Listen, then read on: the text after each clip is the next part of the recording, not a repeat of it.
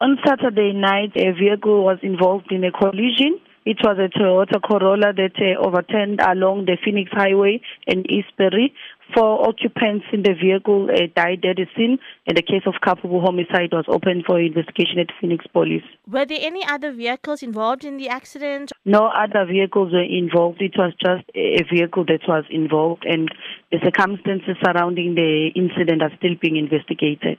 When emergency services responded to the scene, what was the state of the 4 individuals in the vehicle? They all sustained serious head injuries. They were all certified dead by the paramedics.